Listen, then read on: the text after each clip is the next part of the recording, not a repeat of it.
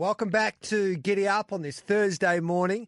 Always great to catch up with our great mate from First Light Racing, and it's no surprise that wherever the blue and gold goes, success follows at First Light Racing, firstlightracing.com.au. Timmy Wilson, hello to you, mate.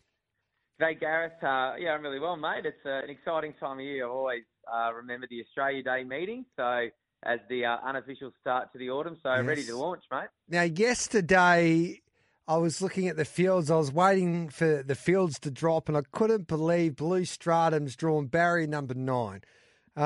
It's difficult to work out a speed map because there's so many unknowns with these first starters, but DeanWatling.com has made this horse to follow from the trials especially. Are you happy with this sort of Blue Point? Because I tell you what, Blue Point, geez, you would love for Blue Stratum to make a statement tomorrow as well. Yeah, absolutely. He's got quite a strong hand, Blue Point, in Melbourne and Sydney on the weekend. Look, the horse is terrific. He had 3 weeks at the Water Walker after the English Nursery. That was the day they ran in the 40-degree heat. He unfortunately pulled up with the thumps, which is like the hiccups post-race. Looked the winner at the furlong and probably just the heat and the day got the better of him. He got swamped late, but his form's terrific. He arguably should have won on debut in the Group 3 on Cup Day. But a 3-week freshener, Tony and Calvin galloped him on Tuesday. Watched that gallop. It was a lovely piece of work. That the jump out that Dino's referring to from the Tuesday prior at Caulfield was excellent. It was the fastest trial of the morning, and he won with a leg in the air. So the blinkers go on.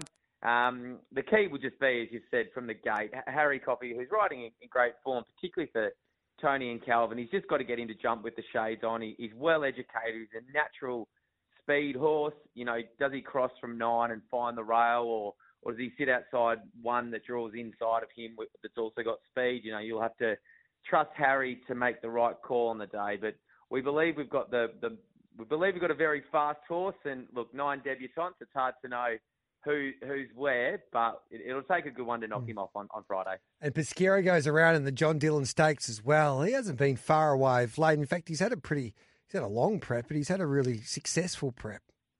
I almost started to trust him after his win at Caulfield 2 starts ago, and he went to Flemington and just raced a bit flat. It was a funny race. You would have had your life on him as he came around the bend. He just trucked into it for Daniel Moore, who rides him again on Friday. I just thought he was the winner, and he just didn't quite accelerate like he'd done in his 2 previous wins, and not an option who chased a hot speed in that race, just kept on keeping on, and they didn't stop in front, even though they'd really run it along. So of the theory that coming out of that race, he's just a bit better with a little gap between runs. So he went back to the farm we use, Aristia Park, had 7 days just enjoying the summer sunshine after that run. He's come back in, his gallop on Saturday in preparation for this was good. So, look, I still can't trust him. His best can absolutely win. But he's hard to catch, But I do feel like everything for it should be with him. Barrier 5 looks lovely. It's a race where probably every horse could win depending on the run they get. And Pesquera at his best can win.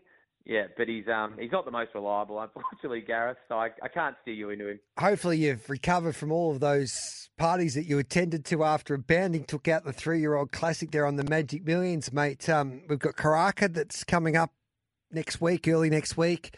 Of course, we've just had Magic Millions. So if we want to get involved with First Light Racing, it's just had a dream, 18 months especially. How do we do that, mate? And what have you got for us?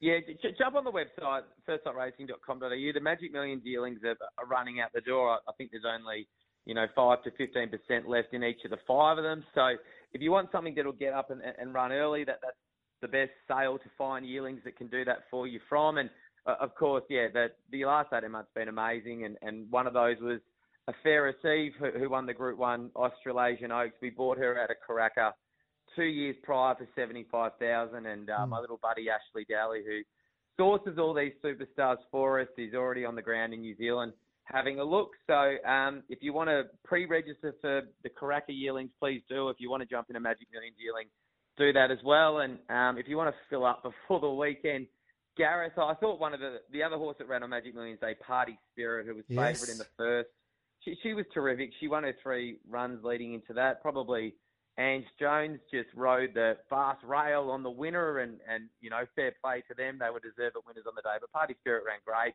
into third, and look, she draws barrier 3. at the Sunshine Coast Saturday meeting on Saturday, back to 1,000. Ben Thompson. Blue Stratum desperate to see him win, but I think Party Spirit's the best for us this weekend. Yep, and Party Spirit's a fitting name for First Light Racing because there's been plenty of partying of late. Well done, mate, Timmy. You're doing a wonderful job, mate. First Light Racing, great for the game, and you deserve all the success that comes your way. And good luck this weekend, especially with that 2-year-old.